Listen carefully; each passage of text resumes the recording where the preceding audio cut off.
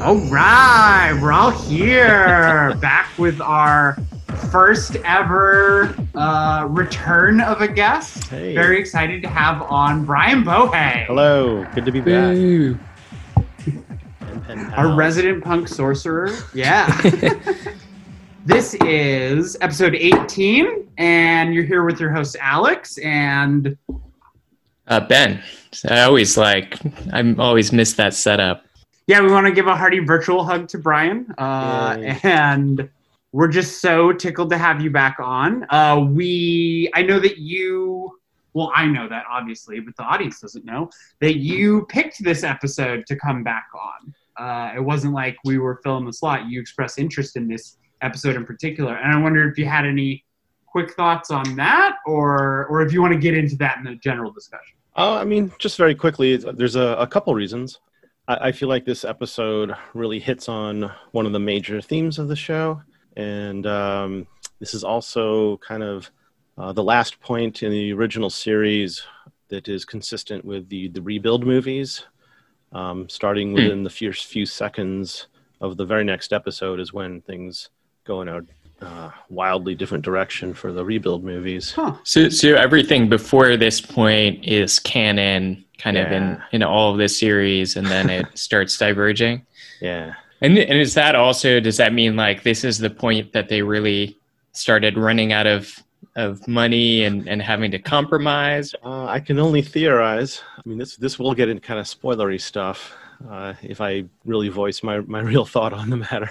Let's make that the tease, and let's right. talk at the end in our spoiler section. Sounds great. I just wanted to check in. How's life? Is your family doing okay?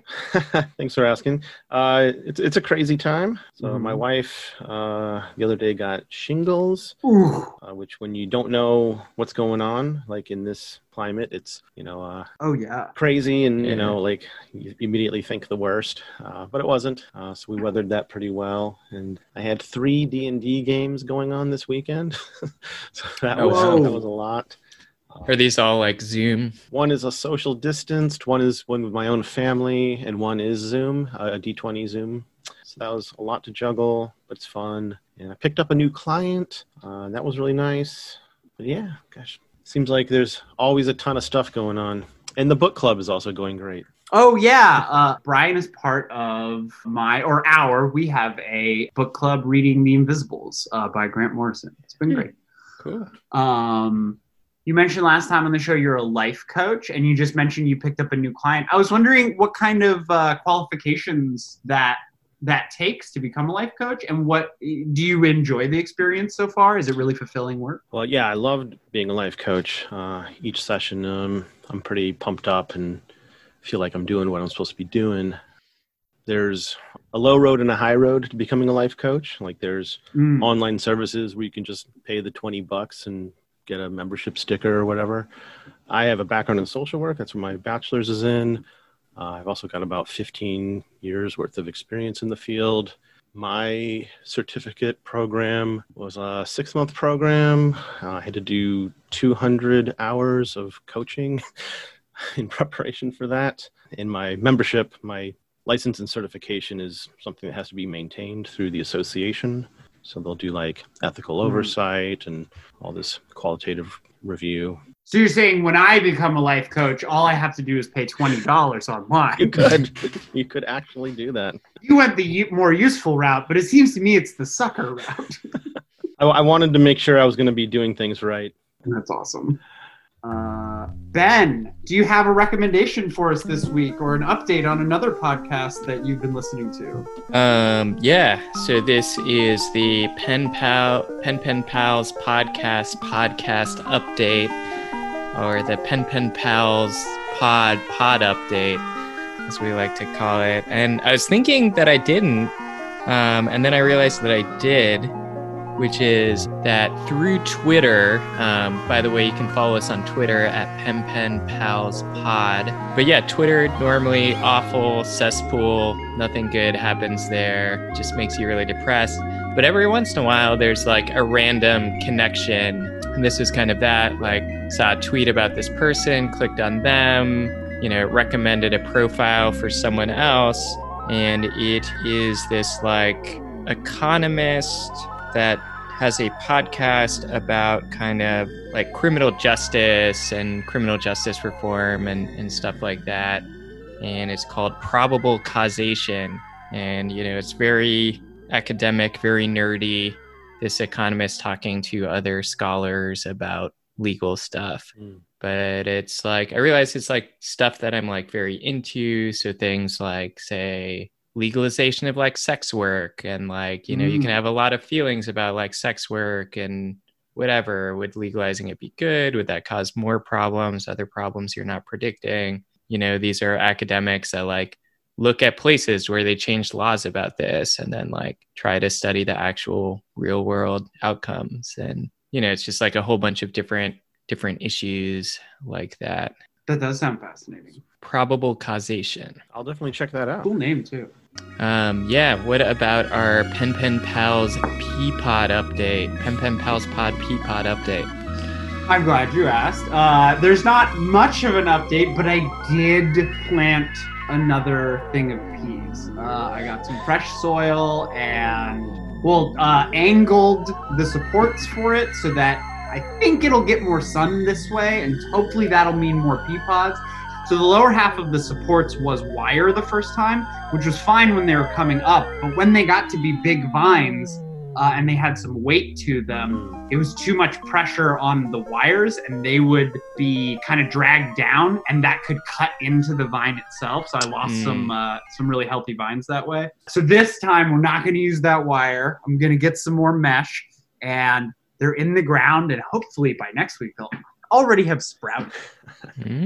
So you said mesh, so like that's to support the vines, or is that like a net to cover them? Oh no, yeah, just to support them, like a wire mesh, just like a lattice work. Nice.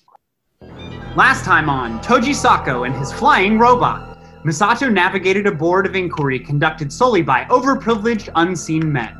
Kensuke took a day off school to indulge in his military hardware mania, returned with speculations and excitement about the construction of Unit 03. Nerve's Nevada base vanished in a red flash, along with the US government's desire to house their remaining Eva. Rei spent more time in her spinal pod, and Asuka felt nothing but frustration. Kaji related to Shinji through the timeless allegory of melon growing. Class rep Hikari expressed her feelings for Toji by adding him to her daily lunch preparations. Toji was selected as the pilot for Eva Unit 03, further isolating him from his friends, and Ritsuko briefed Gendo on the progress of the disarmingly named Dummy Plug. Will piloting an Eva enhance Toji's basketball prowess? Are all American Evas prone to catastrophe? Can something nice please happen to class rep Hikari? Let's find out. All right, now we got episode 18. Life and death decisions. So not life or death decisions, but life and death decisions. So Unit 03 arrives from the United States, but Shinji still doesn't know who its pilot is. During testing, Nerve learns Unit 03 is possessed by an angel. Spoilers. They really could get someone else to write these. Yeah, I mean, like, I don't know. Just real quick, I do like it when you take the, what's the word? Like the cliche, and you just like change it by like 10%. What cliche? Like life or death decisions, and you just make it life and death decisions. Just a little twist. Yeah, iterations on, or variations on a theme.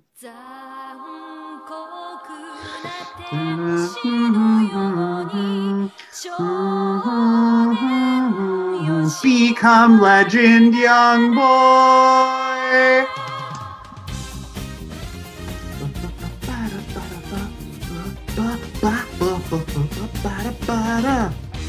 love that logo. You turned me around on theme songs, Ben. But what do you mean?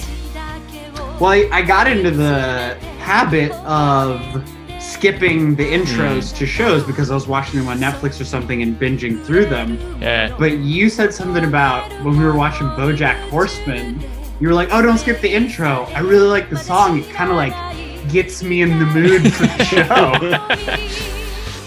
That is a phenomenal theme, that one.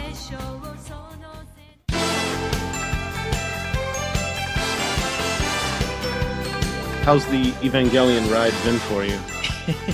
Good. I mean, I was a big fan of this show back in the day, and I think it keeps impressing me and kind of twisting in directions I wasn't expecting it to twist. Yeah. And I'd rewatched it once before, so this is my third time around.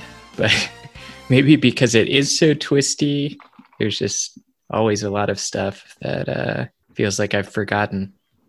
Well, I'm glad you mentioned the twists. That's what I was going to ask you about. So in the anime community, Evangelion's pretty polarizing. Yeah. And like episode 18 in particular, a lot of people drop off or go all in. It's like in your first or second pass through, do you remember having a changing opinion as you started to progress through the episodes? Like before watching this, I think we had gone to Otakon in Baltimore, this kind of very old school anime convention. Maybe one of the bigger ones on the East Coast. I don't know. It is the biggest one on the East Coast. Okay. Yeah. And I guess we just happened to grow up near it, and we were like webcomic fans, and some of the webcomics that we liked, they were doing like signings there. So that was the thing that motivated us to check it out. I mean, we were like budding otaku ourselves, but that was how we like even knew it existed, I think. So I think I heard about it before watching it, and I don't know if this would have been the exact term that was used, but the general attitude was that like it was like kind of like fan torture or something like that like people felt like it was almost like manipulative, or they like did things that were like unethical or like not right to create, this love for these characters and then kind of like jerk them around.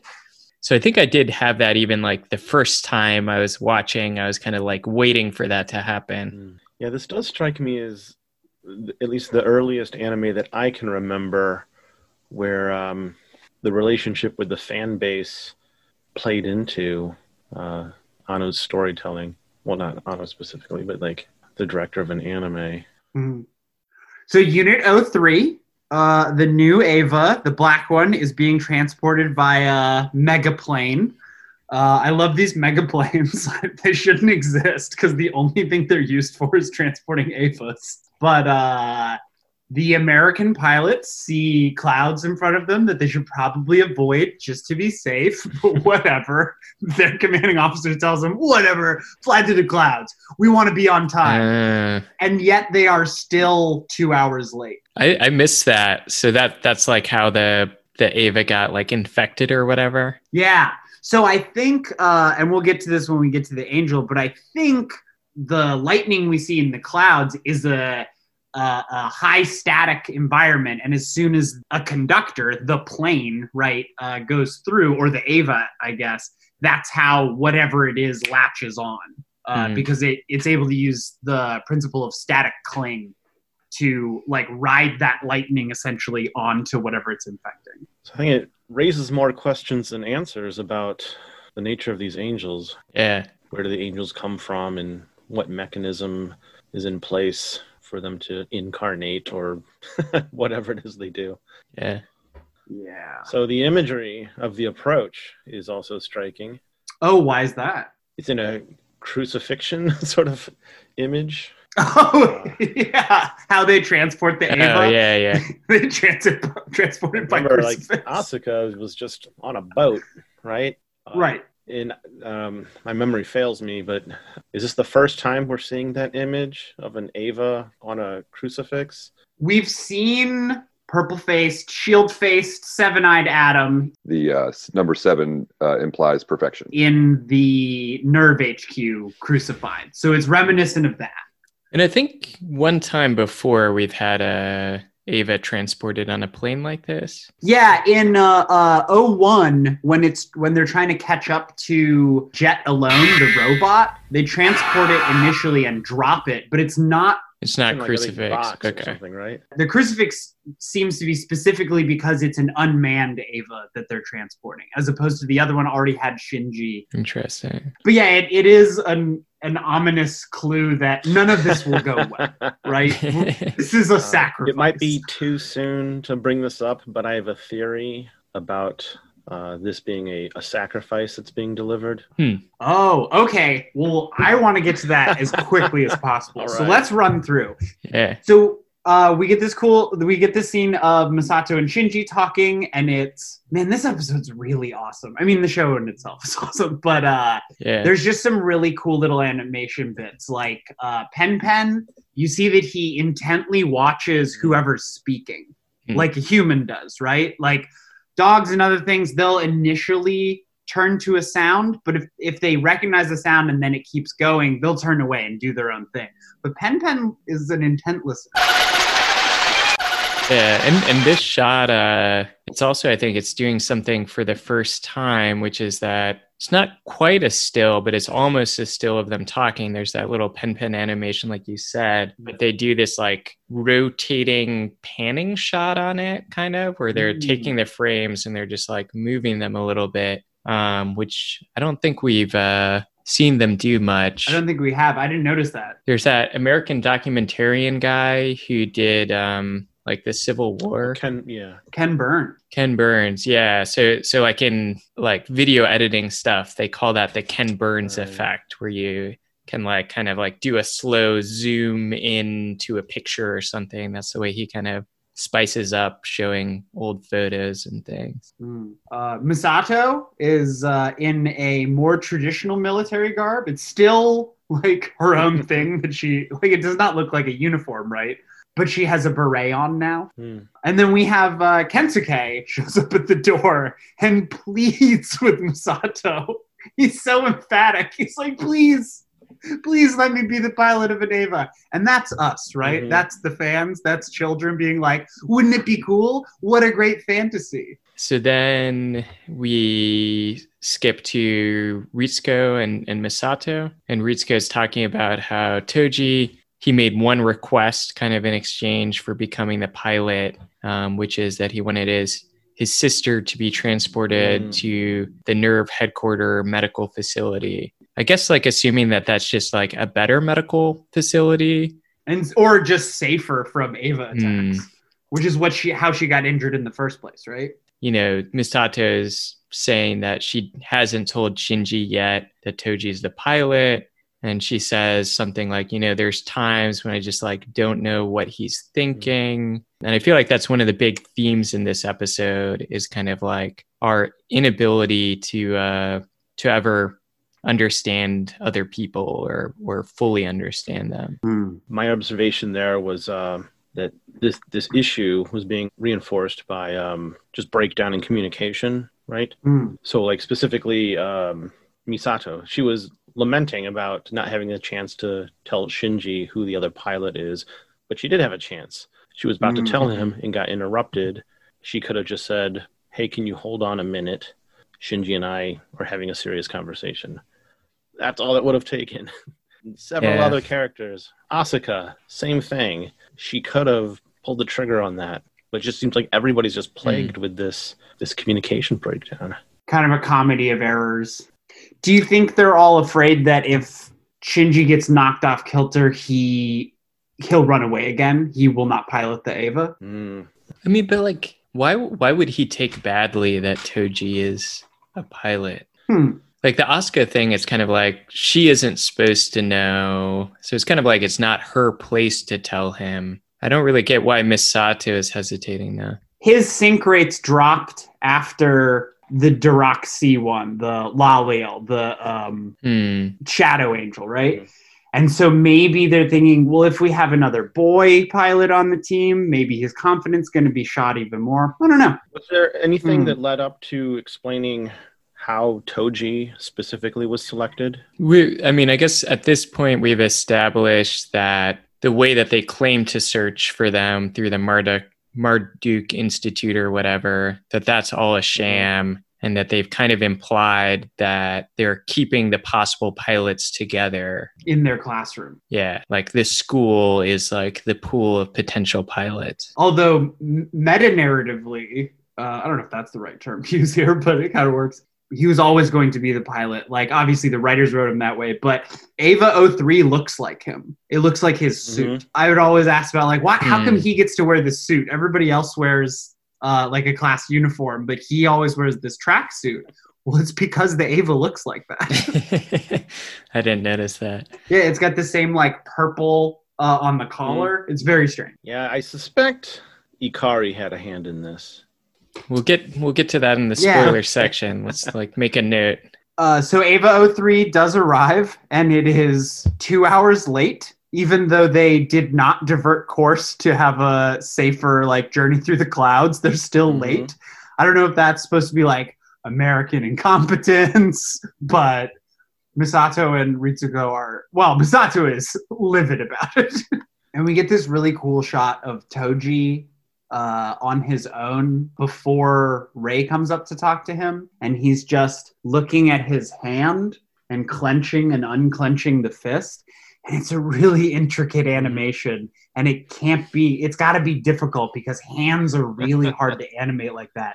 And it's simple and beautiful. And this is kind of imagery that they played with before. So I'm trying to remember the context. I think Shinji, maybe right around the time his sync rates were improving and stuff, there would be this thing where he would look at his hand and he would kind of clench it and unclench it. And then he like does that in the Ava too. Oh, you're right. This time it's a little different, right? Because so he kind of is remembering the time he hit Shinji and you know, maybe he's feeling kind of shame or like hypocritical that he was faulting Shinji at the time, but now that he's about to do it, he's scared. So maybe this time it's kind of more like making a fist and letting go. But we see a lot of this hand imagery in this. Yeah. So my theory is about Ikari. We already know he's a bad father, but my theory is that he knew about this, not really a fight, but his son getting punched in the face by Toji, right? And then we see Toji's same fist clenching, like maybe he's just thinking about that time when he confronted Shinji and punched him in the face. And that here he is now, and he's coming in, and he's going to get his ass kicked by Ikari's son. You are going off great here, but I do want to get to that point. Okay. So one thing here I would say with this like image of the hand, so I think it starts off as a fist and then it like releases and lets go, but then it balls back up into the fist, and that's kind of like the final shot. Then I think right after that there's this weird little shot of just like a basketball on the court, unplayed. Right, and then we go to Asuka and Hikari talking, and Asuka guesses that Hikari has a crush on Toji, and we also get this fast shot of a sandbox, which is not being used, right? Like both scenes have this image of childhood being unused, left behind. Oh, that's awesome. Well, there's something that reinforces that most Western audiences wouldn't pick up on. So there's this chime you hear in the background. It's the Goji no Chimu, right? It's part of the emergency alert system, right? To let you know when an earthquake or tsunami is coming. But on a daily basis, it goes off at 5 p.m. to let kids know playtime is over, time to go home. And so this might be you play for a little while after school. Yeah, so like school would let out, they would play with their friends. Before the sun goes down, the 5 p.m. chime goes off. Playtime's over, time to go home. Wow. So it's this like symbolic thing, right? I mean, you could say that these pilots have already crossed that threshold, this loss of innocence. But for this episode anyway, it's taken to a whole other level. Wow. So we're not there yet. I'll save further comments. All right, we're going to rush through this so that we can get there. Yeah. Okay, so Kaji babysits Asuka and Shinji. He takes long baths. Asuka should be ecstatic about trying to, I guess, spend the night with him, but she can't. She's feeling real bad. She feels bad for Hikari. She feels strange about Toji, and she does not tell Shinji. Like you say, she had the chance to tell Shinji, but she just didn't. Yeah, and I think maybe too, I was trying to figure out, it took me a little bit to be like, there is this mention about like Asuka not wanting to see Misato at the beginning of the episode, and then now she's like down and like doesn't want to talk to Kaji. And I think it's that maybe she tried to kind of like seduce him or whatever, and he like kind of like curtly rejected her. And so I think she is feeling rejected and embarrassed about her crush on Kaji now that he's kind of with Misato.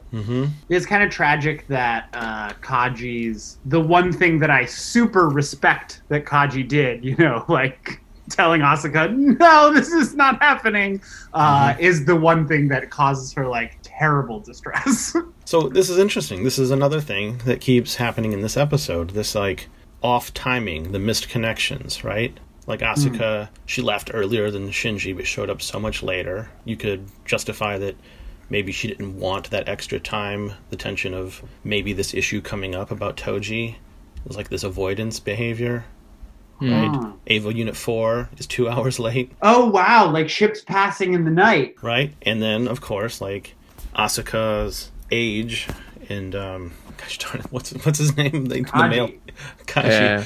Because of their age, like their timing is off. They can't have the kind of relationship she wants. And then like class rep and Toji, they're like kind of like starting to have this budding romance, but like right at the time he gets conscripted to be a pilot. And Conscripted, great word, perfect word. Yeah, and then we have this conversation with Shinji and Kaji at night. He's asking questions about his dad. He's trying to understand his dad. Feels like he understands his dad a little better. And then Kaji is just like, dude, like you just think you know something, but like you have like no idea. Which like, I mean, probably Gendo is the ultimate case of that, right? That he is such a mysterious figure, but Kaji kind of generalizes it. Like we try so hard to understand people, but like ultimately we just can't do that. Yeah, like the hedgehogs that we are, we can only get so close. But to bridge that extra gap, you need trust and love, I feel like. And he doesn't say that. Like he doesn't make that extra leap. He doesn't make that cognitive connection. And he also does not really trust. Maybe he loves Misato in some way, but like he doesn't trust people. Yeah. So again, this might be a note we need to make for the spoiler section, but the word kanojo is used in reference to the way girlfriend is written in kanji. I don't want to take us down too much of a rabbit hole, but it's just this interesting idea, right? Because we're talking about the inability to connect, and like the literal translation is like distant woman, or like more literally like beyond, right? And the conversation is about you can't ever really understand somebody. Heck, you can't even really understand yourself. But it takes this extra amount of work. So, there's just interesting lore. Like if you understand like kanji and like the way it's written and like the stroke order and all this stuff, that in like the way you do that implies different subtext, like nuance of understanding and meaning, but just like takes more work to get all that.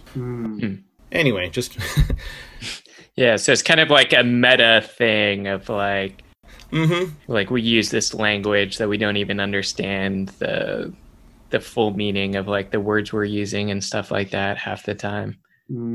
Just to entice people that might not want to stick around for like the spoiler section, like this kind of hints at what might be coming around the corner for the human instrumentality project. So they're getting ready. Then after that, we kind of jump back to Misato and Ritsuko, and they're getting Unit 03 like ready to go. I think Misato's worried about it. Ritsuko's a little bit more blasé. And, she says, soon you'll have 4 Avas under your control. Which is enough to take over or destroy the world. I think Misato muses something like that. Cool. Which is true. Yeah.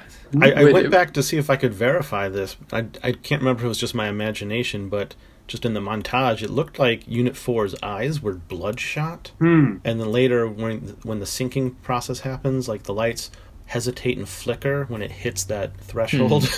How very strange. And then we start the test, right? presumably Toji's in the plug.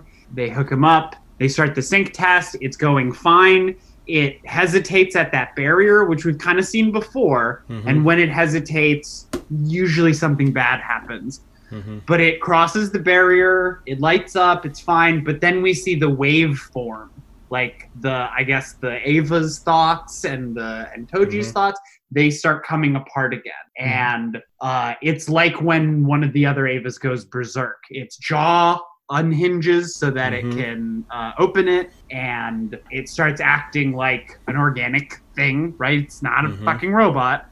We know that now. Yeah. Well, and we see some like goo. There's like some kind of like goo in one of its joints, and Ritsuko is just like immediately like, oh, it's an angel. And then, yeah, there's this big explosion, and then the second in command dude, I always forget his name, Kozo? but his immediate reaction is like, we should have known, or something. Which is kind of like, there's something weird going on here, that like that's his reaction, and that Ritsuko just kind of like immediately knows that it's an angel. Yeah, Kozo's like, immediately bring it down to 60%. And Ikari's like, no, let it go. Then there's so when it activates, it causes an explosion, right? The explosion could be, I guess, the angel realizing itself, or it could be the Ava activating its AT field. But it doesn't look like that to me. To me, it looks like one of the N2 mines, one of the nukes. And this didn't really get talked about, and maybe I'm just reading too much into things, but to me it seemed like, they realized it's an angel, and so they set off a mine to try to stop it. But it was too late. It had already activated its own AT field, so the mine doesn't do anything to it. All it does is blow up most of the facility, and Misato and Ritsuko are lucky to get away with their lives. Right. So this is our next angel attack. This angel is named Bardiel. So it means the humiliated son of God, and it is the angel of, from different sources, mist, haze, fog, or hail. Even though they're different things, they'll have kind of a common thread there. They're all interesting, like localized weather phenomenon. So it's a mysterious addition to our angelic aviary, and it is similar to an angel we've gotten before, Iriel, which was the one that got into Nerve HQ and started infecting the Magi. Its initial form we don't get to see, but I assume it's somewhere in those clouds, right? And that it acts, instead of being like a bacterial infection, this is more like a fungal infection. This one doesn't seem to have, we don't get any talk about it. There isn't time. We don't know if it has microscopic AT fields or anything like that previous microscopic one. And it doesn't seem to be able to evolve in real time like the other one did. But instead, it seems to be specifically focused on infecting a host body and then enhancing the abilities of that body. We get to see that it is able to utilize the full potential of an Ava.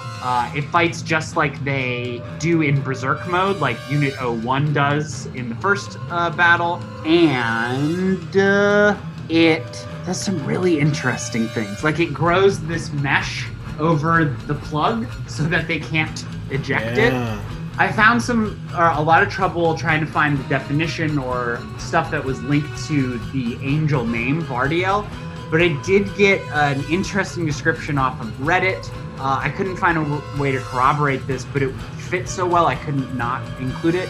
So this Redditor, Jayville, offered a meaning which translated to the Angel of October, which may be a different angel with a slightly different name, but a similar name. And what it came to was the destroyer of harvests and travelers, and he who sows discord among men, which really does work with this episode. Yeah, I guess if you search Angel of October, Barbiel shows up. Right? One letter difference. And maybe that's, that's kind of the way that the mythology in this works. Some of it isn't exact. It kind of sucks up everything that they could find, and they fit it together in an interesting way. Like chaos magic, but whatever works. I was just going to say, when you mentioned the entry plug thing, that just kind of snapped me back into the episode. So they try to eject him. The angel fights against that. So first we have Asuka trying to tell Shinji who's inside it, but kind of while she's doing that, it does a sneak attack on her, and we just see kind of her crumpled Ava and it walking forward.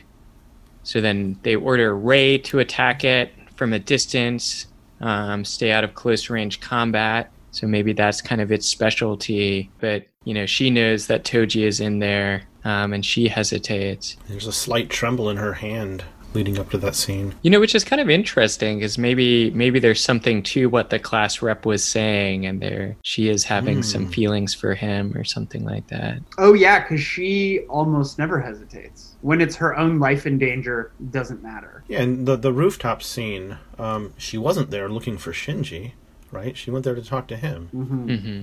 But we kind of see maybe why Asuka was so disabled, which is that it's like capable of doing these crazy sneak attacks where it jumps in this very non-human way. Yeah, utilizing the AT field. Yeah, it kind of moves the way the angels move, but in a way that a human would never move, and it kind of uses that to surprise Rei and disable her very quickly. God, the choreography of that was almost unsettling, because it didn't jump. It was like it was thrown, or it reminded me of something you'd see in like a demon possession movie. Yeah, exactly. I was about to say the same thing. It's very like horror imagery of watching a humanoid body move like an insect or something like that. Yeah. And when it goes on to all fours, it's practically straight out of The Exorcist. I didn't notice that before. That's brilliant. But so kind of once it pins Rei down, then it starts dripping this goo. And so it's that goo that we saw in its joint when Ritsuko realized it was an angel. And so that drips onto Ava 00, and they say that it's like starting to take over her nerves. Mm-hmm. And this is where Ikari orders for them to amputate the arm so it can't fully infect the Ava. And we get an answer to another long-standing question, or at least since episode 13.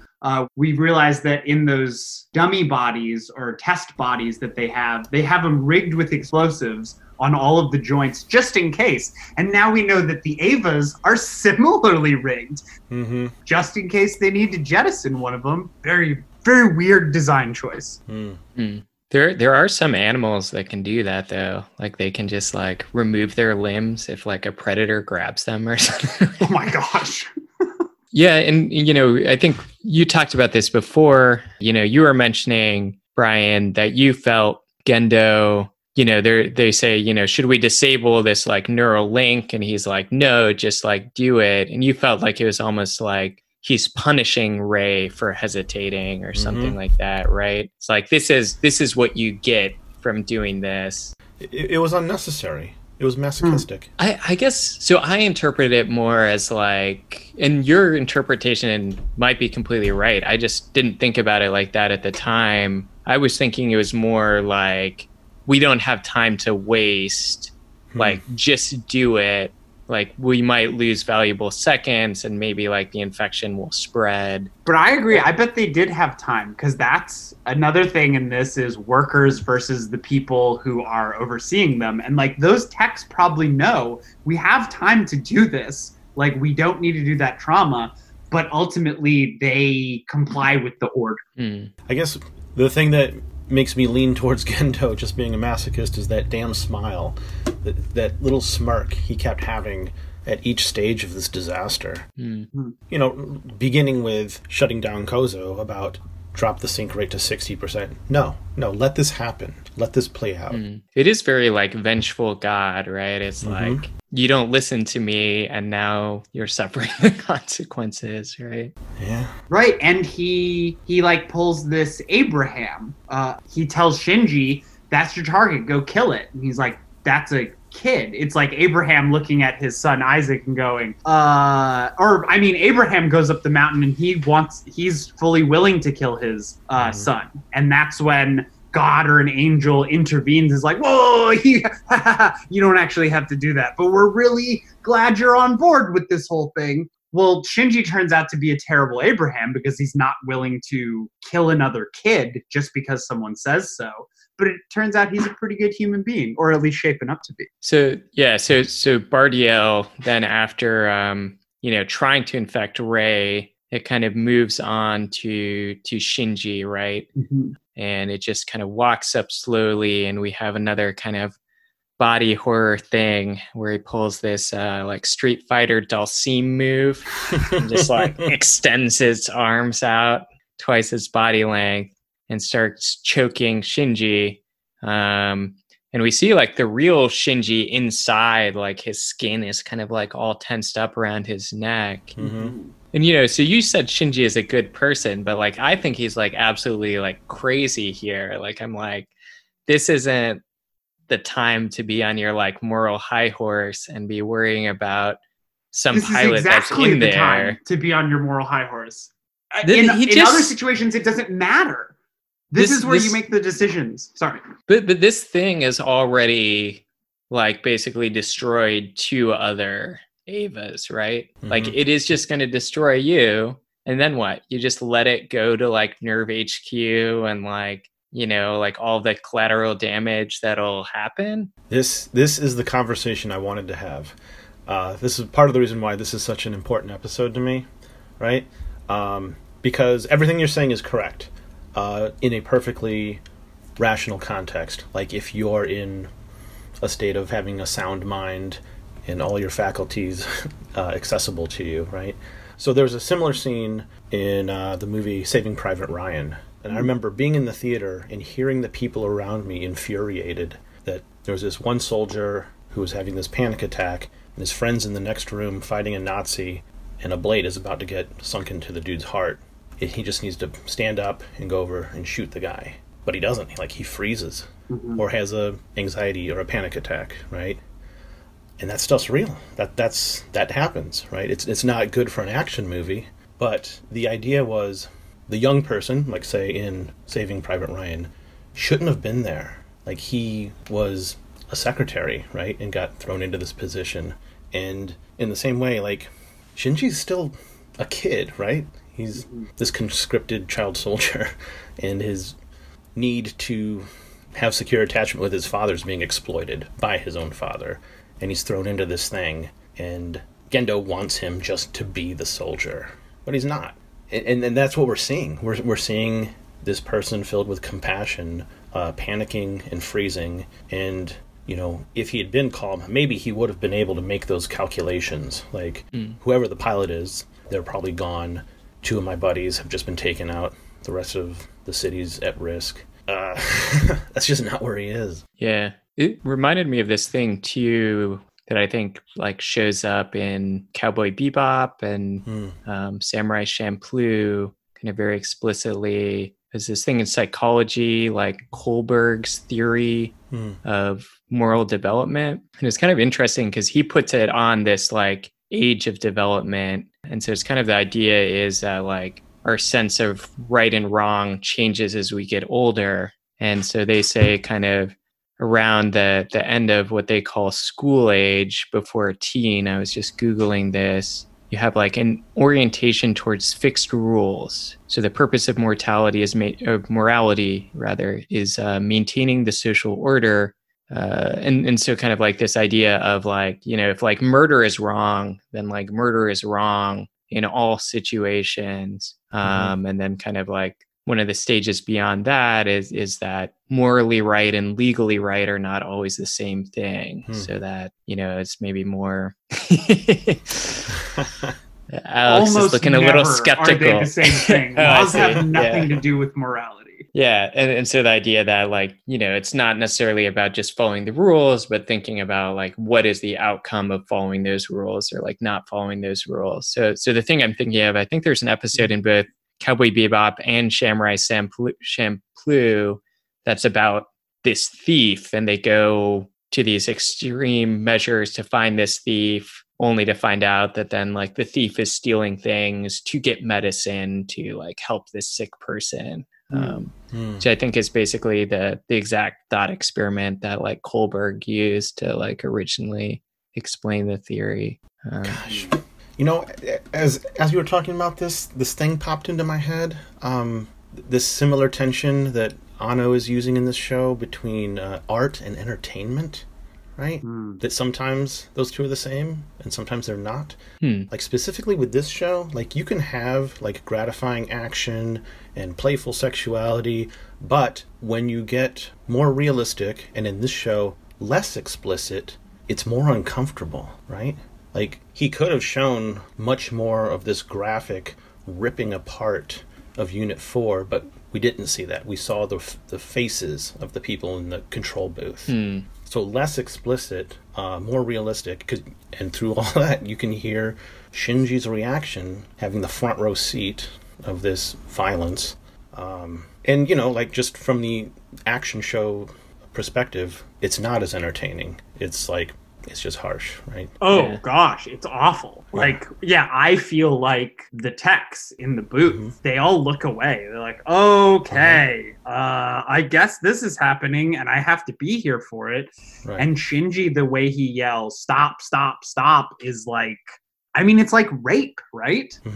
His body isn't being physically, I don't know, penetrated is the word that I want to say, but rape isn't just that. But it's like a mental thing. Like he's being made to do something against his will because of the relationship that a pilot has with their Ava. It's not just like a soldier driving a tank. It's an extension of yourself. Sorry, it's just, this episode is really, really, I can see why you talked about it as polarizing. Like even Ben and I were like, woo! Yeah. But yeah, so like, just to drive it home, like, how is the violence wrapped up at the end? You see Hikari just in the kitchen working on Toji's lunch and speculating about leftovers, which will mean another interaction that she'll have with him. Anno's doing everything he can to like personalize the violence as much as possible. Yeah, and I think maybe I hadn't thought about this before, but especially after you said the Private Ryan thing, that maybe this is kind of a thing of like, you know, if Toji was a soldier out at a war, or Shinji, you know, like there are these people experiencing these things, and then like the people they're like protecting potentially have like no idea of the shit they're going through, right? And then that, again, like that idea of like people not understanding each other, that like she's just in such a completely different headspace than like Toji is, like both in the conversations they've been having up until now, because like he has this big secret that he's keeping from her, and like he's like just thinking about completely separate stuff. But then, you know, especially after this experience, right, they're just like so disconnected. I guess before we get there, so Gendo engaged this like dummy system, right? And it also like, I don't know, it's kind of like terrifying to think about this in terms of just like military robots and stuff like that, right? And that we've talked about before, maybe the idea that like the dummy system was this way to protect the pilot. You know, the pilots are these teenagers that kind of aren't always in control of themselves. So this is a way to like make things more reliable. All of that stuff is true. But now we see the dark side of that too, that, you know, even though it's like effective in this situation for, you know, getting rid of this angel, it also, you know, goes that one step further and crushes the control plug. There's this element of the having an AI there that'll do things that a human might not ever do because they are just so horrible or destructive that they're not fully controllable. Again, it reminds me of like someone with PTSD, like that's been triggered and they disassociate, like the conscious mind shuts down and just like pure fight or flight or freeze takes over. It's terrifying to think of, thinking about that aspect being weaponized Yeah. It's interesting. Like, there's a lot of like metaphors for concepts in psychology and stuff like that, that maybe this is like Anno, like his view of like humanity or something like that. We've had this kind of too with Unit 01 going berserker earlier. Maybe that is just kind of like a metaphor for like when you're a human in a situation like that, consciously, your ego doesn't want to like kill this other person. Some other system gets like switched on, and then your ego is like stuck there watching yourself like brutalize this person. Yeah. Associate. Well, where berserk comes from, berserker, bear warrior, from Old Norse, like it was the name for these warriors that when they got out onto the battlefield, it was like they weren't there anymore. It was like a different person, like they weren't human. Like magic, right? They found a way to tap into that human system, that brain system that maybe is like a holdover from an earlier stage in evolution where your conscious thought is kind of pushed to the side and your body just does what it does, like what it's trained to do. And if you've trained yourself for violence, well, that's what it's going to do. So after we see all the reaction shots and well, I guess Shinji's screaming isn't quite done, but after all the reaction shots, I thought it was interesting. The final shot, which like, it's surprising to me. I guess this is just the manga influence, but it's a shot that normally I would have assumed, oh, this is something from the comic book that they kind of lifted. Maybe it's from the storyboard or something, but you just see this shot of like a hand sticking out of the river. The rivers, which like moments ago were literally running red with blood. But the hand is like unclenched the final time we see it. So I thought was interesting with that kind of clenched hand unclenching. He decides to clench it and fight again, but it's kind of like in the end, it's unclenched in this kind of like rigor mortis claw. That's interesting. That's an interesting mix of the imagery from earlier and the metaphor of Kanojo, like she who is beyond, like as it was articulated, like going further and further down this endless river. Just referencing like not connecting, growing distant.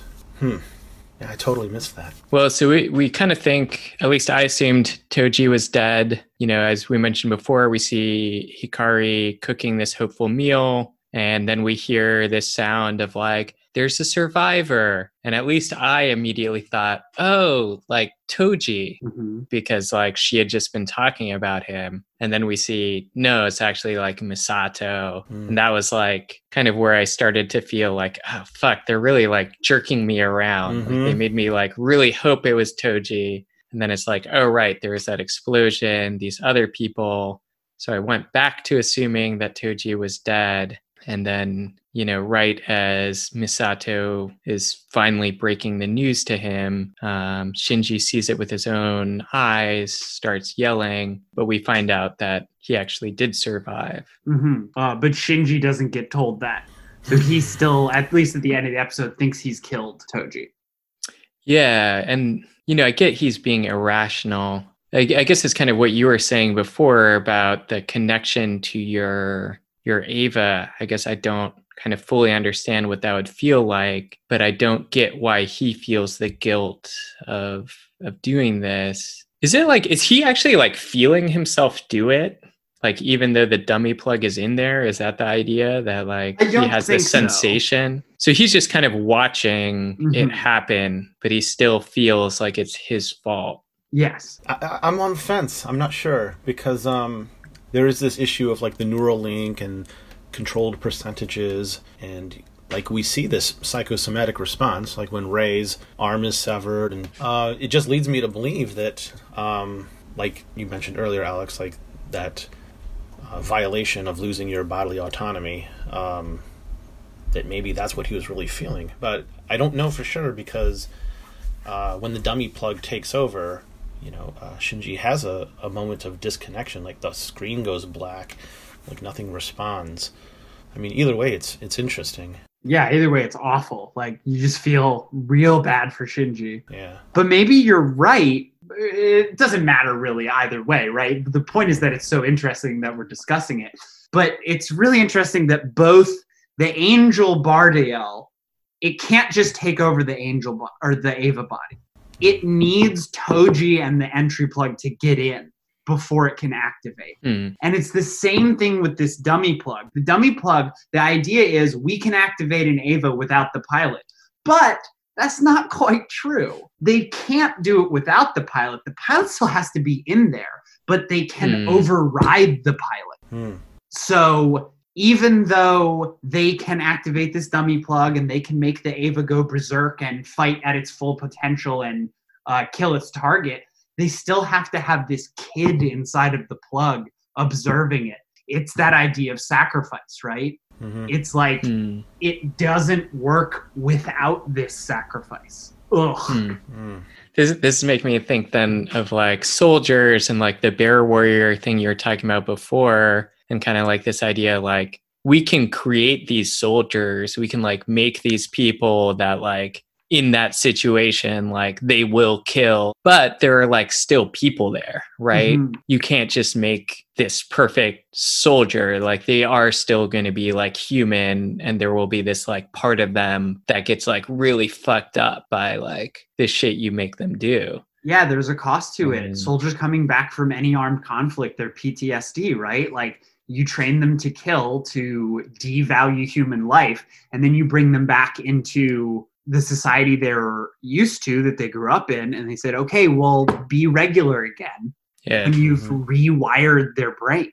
That's one theory about serial killers and like how we did have this kind of spike in the 70s and 80s, and there's a bunch of different explanations about it. It was like highway systems, and you could like more easily kind of find targets, or like hitchhikers or whatever. But one of the theories is that it was just like people that were trained to be soldiers, people returning with lots of trauma. And it does anecdotally seem like there's a whole lot of ex-Marines, and maybe especially people that got kicked out of the Marines. So people that were like kind of trained to do this stuff, but maybe couldn't even like handle it, or didn't receive all the training or something like that, didn't internalize all of it. Anyway. Well, that kind of leads into this other thought I was having about this episode. So I know that people with secure attachment are more resilient to things like wartime trauma. But then when we look at our main characters, they are all these people that have real attachment issues. They're all desperately wanting to have this connection with another that just isn't happening.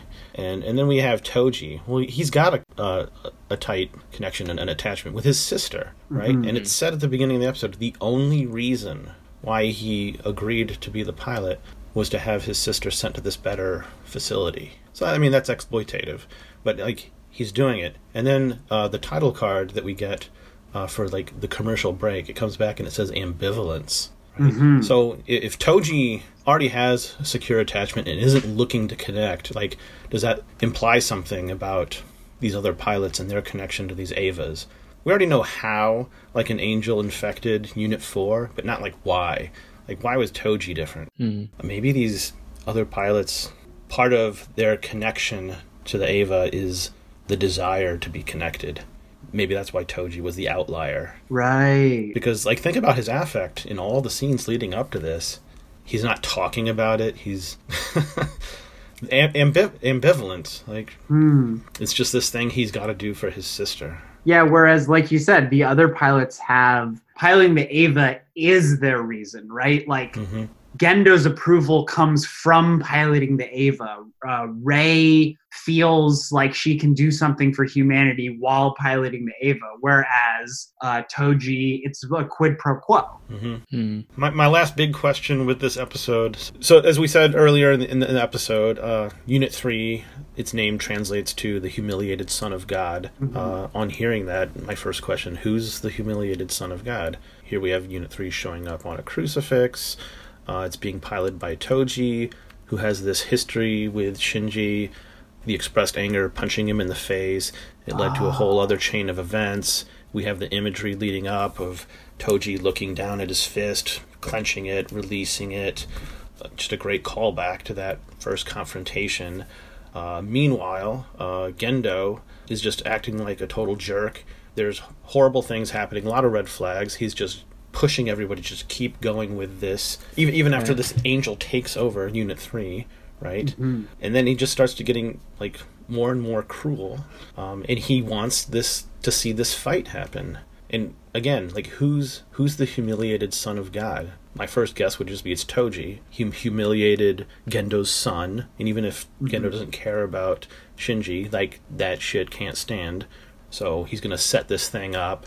We're gonna take care of your sister, Toji, but you got to do this act of humiliation, because this is what's gonna make Shinji man up and be like the child soldier I want him to be. Or is it Shinji? Is Shinji the humiliated son of God because he loses bodily autonomy and like is violated in that way to like be used as this instrument to do something that's horrifying to him? I don't know. Yeah. I was just having thought for the first time of like, that fight scene, Shinji gets punched in the face and just like takes it, right? Mm-hmm.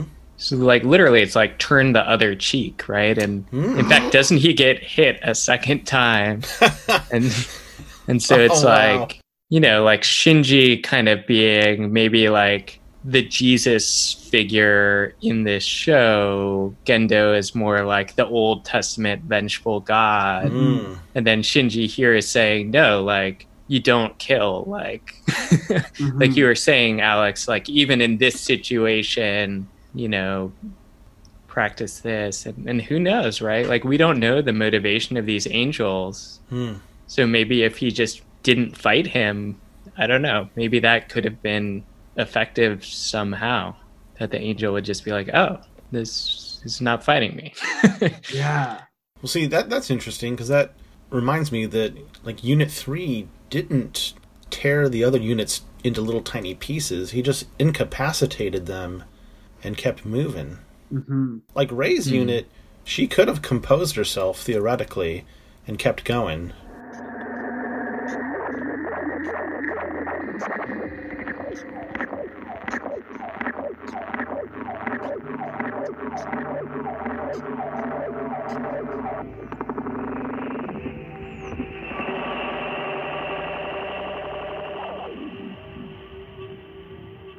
Man, I'm so excited now.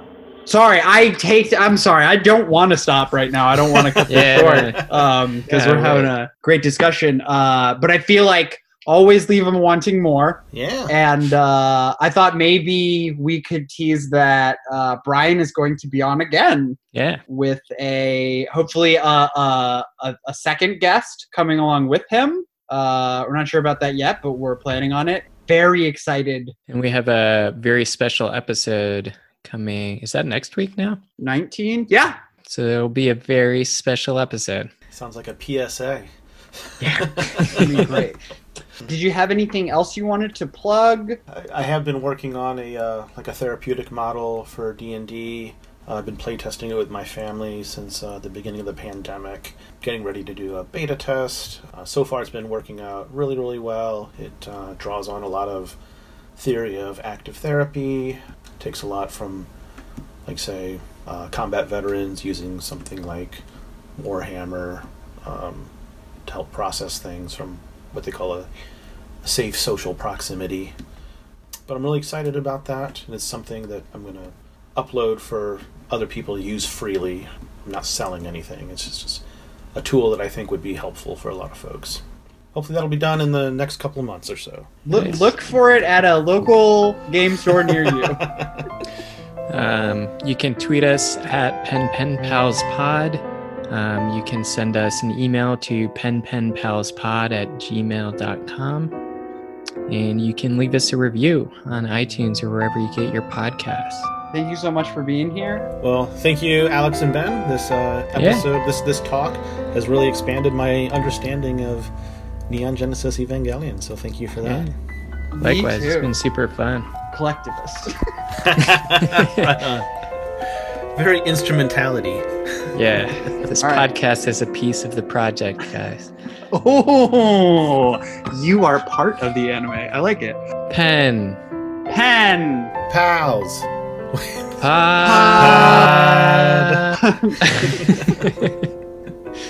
Love it every time.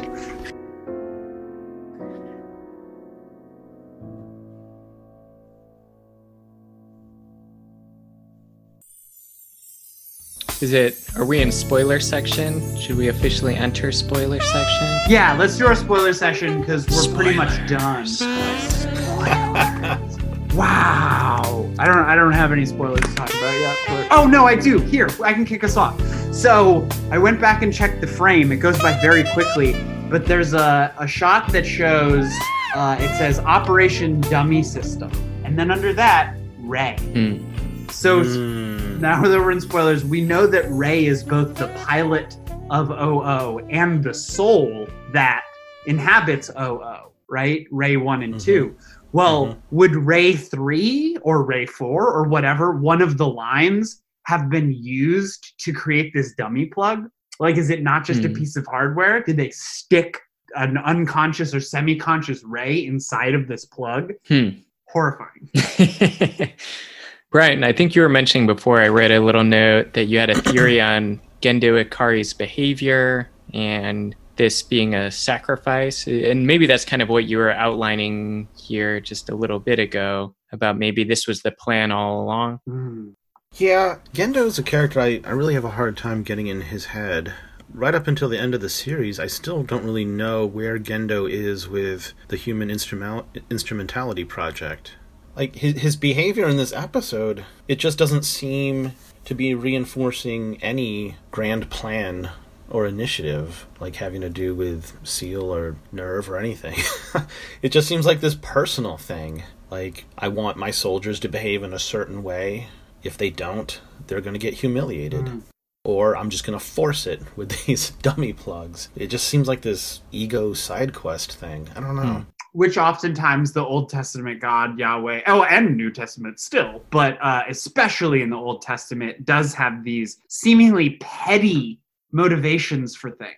So, I mean, the biggest thing of all, though, the spoilery thing, is the Human Instrumentality Project, right? Collectivism versus individualism. And that's what popped in my head during that night when Shinji was talking about relationships and girl troubles, and I don't understand any adults. And then Kaji brings up the Kanojo, and you can't really know anybody or yourself, you know, we're just like these endless rivers. In theory, like the Human Instrumentality Project would fix that. We will all be connected. We will know each other and ourselves in this existential, intimate way. Is the Human Instrumentality Project this idea that we're going to kind of like merge everyone's consciousness? We're all going to become one being? Yeah. Yeah.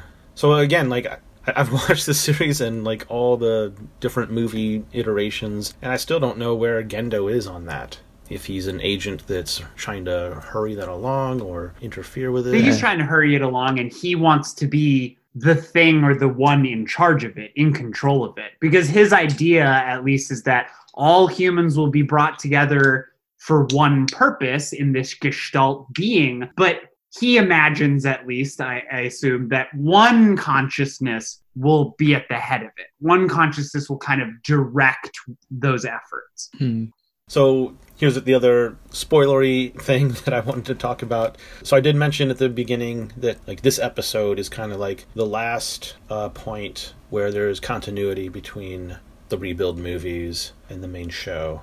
So when the series concludes, there was, as you might guess, like very strong polarized reactions, right? A lot of fans that were infuriated. But this was Anno's ride. Like, this was the story he wanted to tell. Whatever studio politics happens, right? There's this like second movie that comes out, End of Evangelion, and it picks up a few episodes before the series ends and shows you a different way things could have gone. And then the Rebuild movies themselves, they deviate from the end of this episode and show you an even more extreme direction. Like, and they're kind of like punishment. Like with the Evangelion movie, like there's a lot more action. They've got a great budget to do some amazing fight scenes, but what goes along with that is just a darker path for Shinji. You know, it's like, okay, so if more violence and action is what you want, like, here's where that leads. And then with the Rebuild movie, it's a similar thing for the people that were just as upset about the series and the Evangelion end of Evangelion movie. Now you've got these 4, well, not 4 yet, but other movies with even bigger budgets and like amazing CGI and flushing out so many other things. Like, you get to see Unit 4 and the pilot of Unit 4 that never showed up. But gosh, like, it's even, I'm not gonna say even worse in terms of it's a fun story, right, and a well told story, but the chaos is so much worse happening in that story and between the characters. That's kind of interesting. Now I'm thinking about it at this level of like Ano kind of being like Gendo, right? As the creator, he's like the god of this universe, and then like the people at Nerve being like the animators and like those people, right? He's like, this is what this story is going to be, this is what's going to happen, and they're all like, oh my god, this is like horrifying. Like, what are we a part of, what are we making? And then you know, we as the watchers are like Shinji, and like we have no control, we're just sitting there stuck in this character's viewpoint because he's been the main character the whole time, and we empathize with him, and like Ano, this god, is gonna like emotionally brutalize us. Yeah. But man, I love that correlation you're making, because it may also made me think of Gendo having counsel with those monoliths, right? That are audio only. It kind of reminds me of like the studio executives. Because they got their agenda.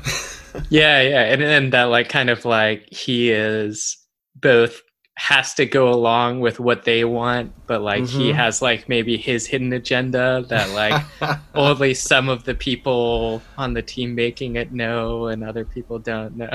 Oh my gosh, and all the talk about budgeting concern, because they're like, hey, you're really racking up a cost with all your expenses here. And he's like, yeah, do you have a point? And they're like, no, your budget is approved. I like that. Gosh, this is so interesting, because like I know that like Ano has spoken out about like his struggles, like even just on the story level, because it's I can't remember what the term is in the literary world, in the literary vocabulary, but like when a character is like so fleshed out, they start to have like a will of their own that the author is having a harder time to regulate. And like he talks about this, like he had a point, like an A and a B, like where he wanted the story to go, but like through the development it was just getting harder and harder, and like the characters wouldn't abide the direction of the story that he wanted. I had done a shout out to this podcast, Writing Excuses, about writing by this sci-fi fantasy author Brandon Sanderson, and he talks about there being like kind of 2 main ways that people write stuff, especially novels, so like very long form stories. And one of them he calls the gardeners. And so they kind of start with some premise, and then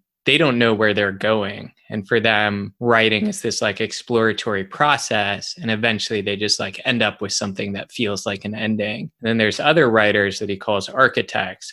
They have the A and they have the B, like they know where it starts and where it ends. And then they kind of outline the whole thing, and then they fill in the details as they go. And it sounds like maybe Ano started off like as an architect, and then it kind of like the characters became so organic that then he had trouble keeping them on the tracks he had built or something.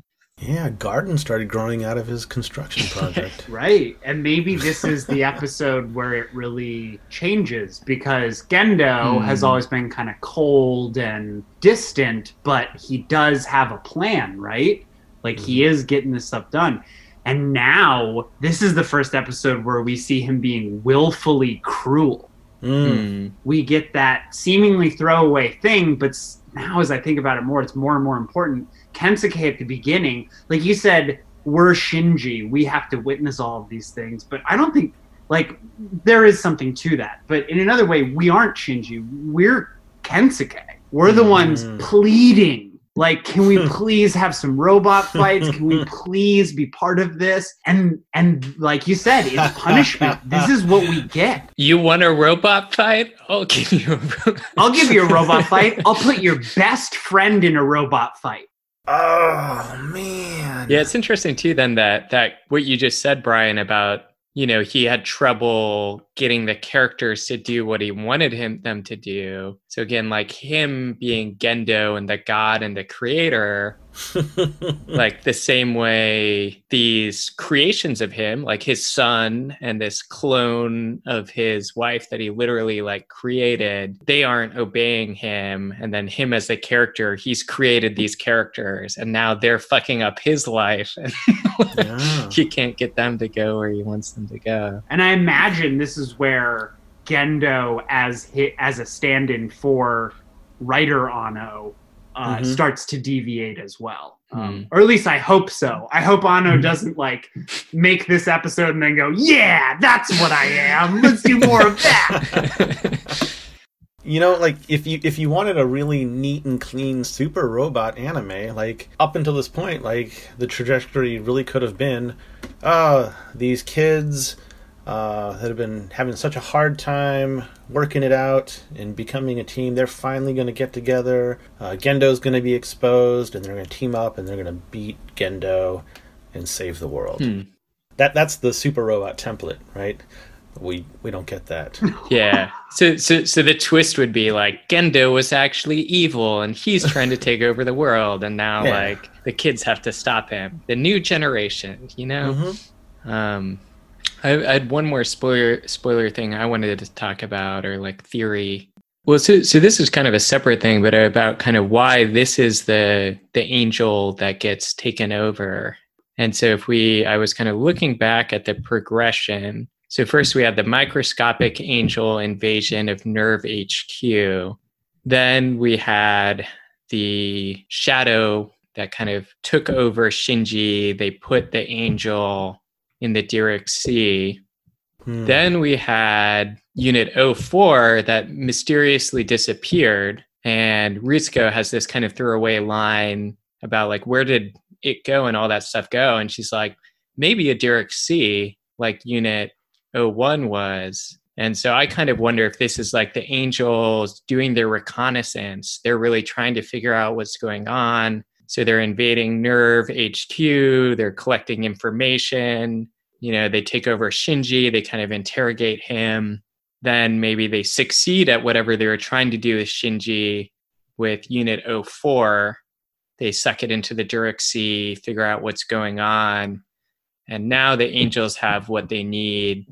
They've kind of reverse engineered the Avas, and they've created this goo that can take over. I hadn't thought about that. That's brilliant. And now I'm thinking, well, so as you're talking, I was thinking, or it could be that they are trying to contact humanity in closer and closer and more invasive ways.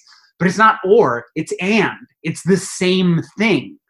Like that reconnaissance, whatever the reconnaissance brings back to the angels or whatever's creating them, whatever's pulling their strings, or just the collective consciousness that they share, whatever information gets brought back, that's going to dictate how they deal with humanity in the future. And what do they get every time they try to contact humanity is violence. And like, that's understandable that Nerve tries to protect humankind that way, but it makes the angels this not inscrutable thing. It makes them like, oh yeah, I'd do that too.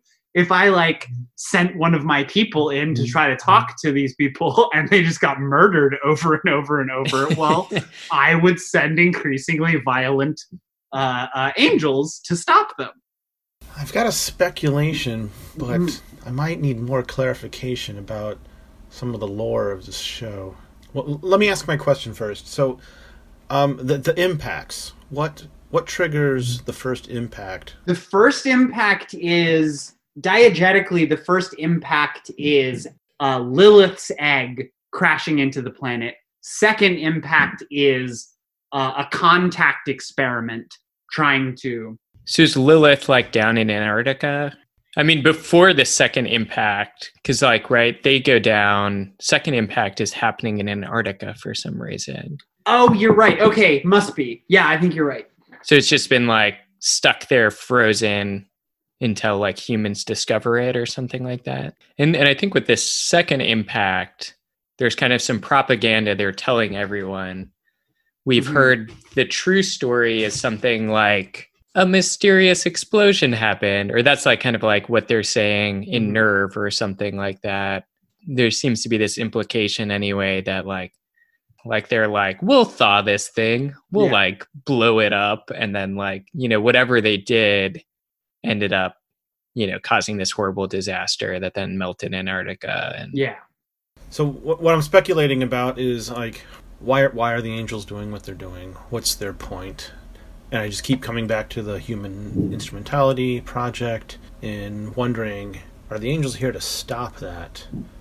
I don't know. It eludes me. So Gendo, or the humans, they want Third Impact. They want Human Instrumentality Project to be a reunion with Lilith, and that will cause all of humankind to like coalesce into the same soul or body. Well, I think angels want, both, or they want to commune with Adam, right? And in a certain way, Lilith would be the god of humanity, and Adam would be the god of angels because they're the progenitors, right? And so there is this kind of unspoken human urge to look backwards, to seek out our origins, to try to commune with our creator.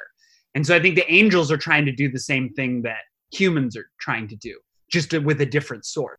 So that kind of addresses where my mind's playing. Like, using the word commune is what reminds me of collectivism versus individuality. Seems like the Human Instrumentality Project, the communing, the collective of humanity, is going to come at the cost of any kind of individuality.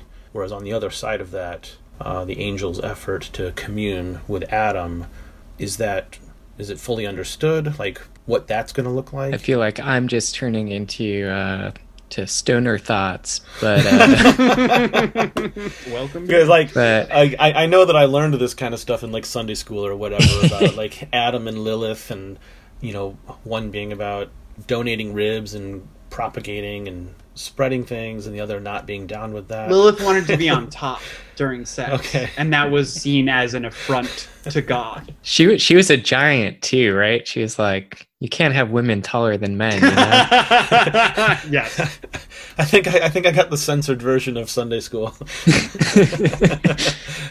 Traditionally, Adam has wives before Eve, and Lilith is the first of those. And no, in Christian Sunday school, you are not usually taught about Lilith. You are taught that Eve is Adam's wife, and there's nothing that came before. The reason that Lilith is that wants to be on top during sex and is a giant and blah, blah, blah, is because Lilith was made separately from Adam, like as her own being. Whereas Eve comes from Adam. Eve is almost like, oh my gosh, Adam's daughter, right? It's like an incestuous start to the human race.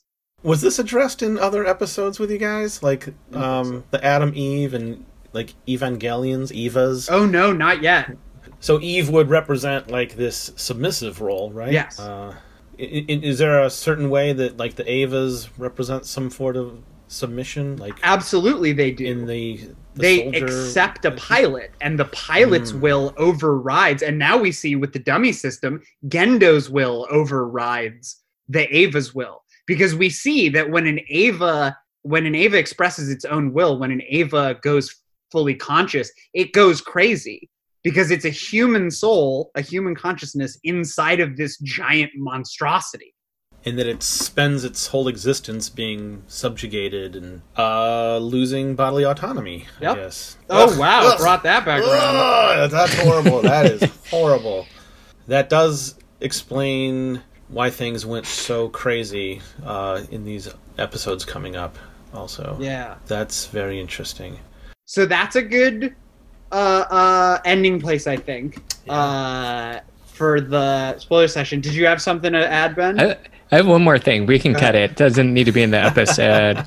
Just a thought I was having with this, which is one of the themes we talked about early on, which I'm not sure if the show has just diverged from it or we just haven't talked about it in a while, is kind of the angels and the second impact and stuff being this like metaphor for like climate change and natural disasters. The last episode, we had this kind of monologue about cities and like what cities are and the human instrumentation. There's kind of this like metaphysical idea of, all of our souls merging, but maybe the real world equivalent or something is something like development and communication technology and like translation, that like more and more we are merging together, and, what that means. And Japan has this kind of very specific history with being an island nation and a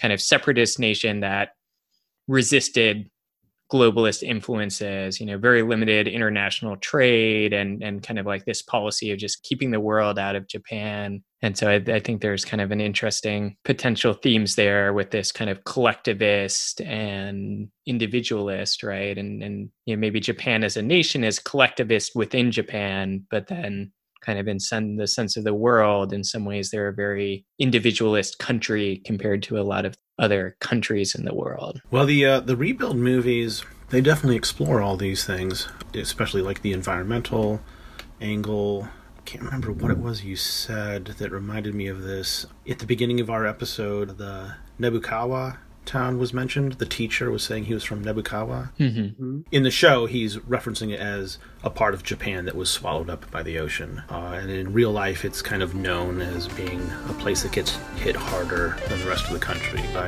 environmental disasters. The most famous one, like back in 1923, it was like a tsunami and an earthquake and a mudslide that all happened on this day in September that just wrecked everybody and killed so many people, including like there was a train accident that happened because of all this stuff that just kept adding layers of disaster.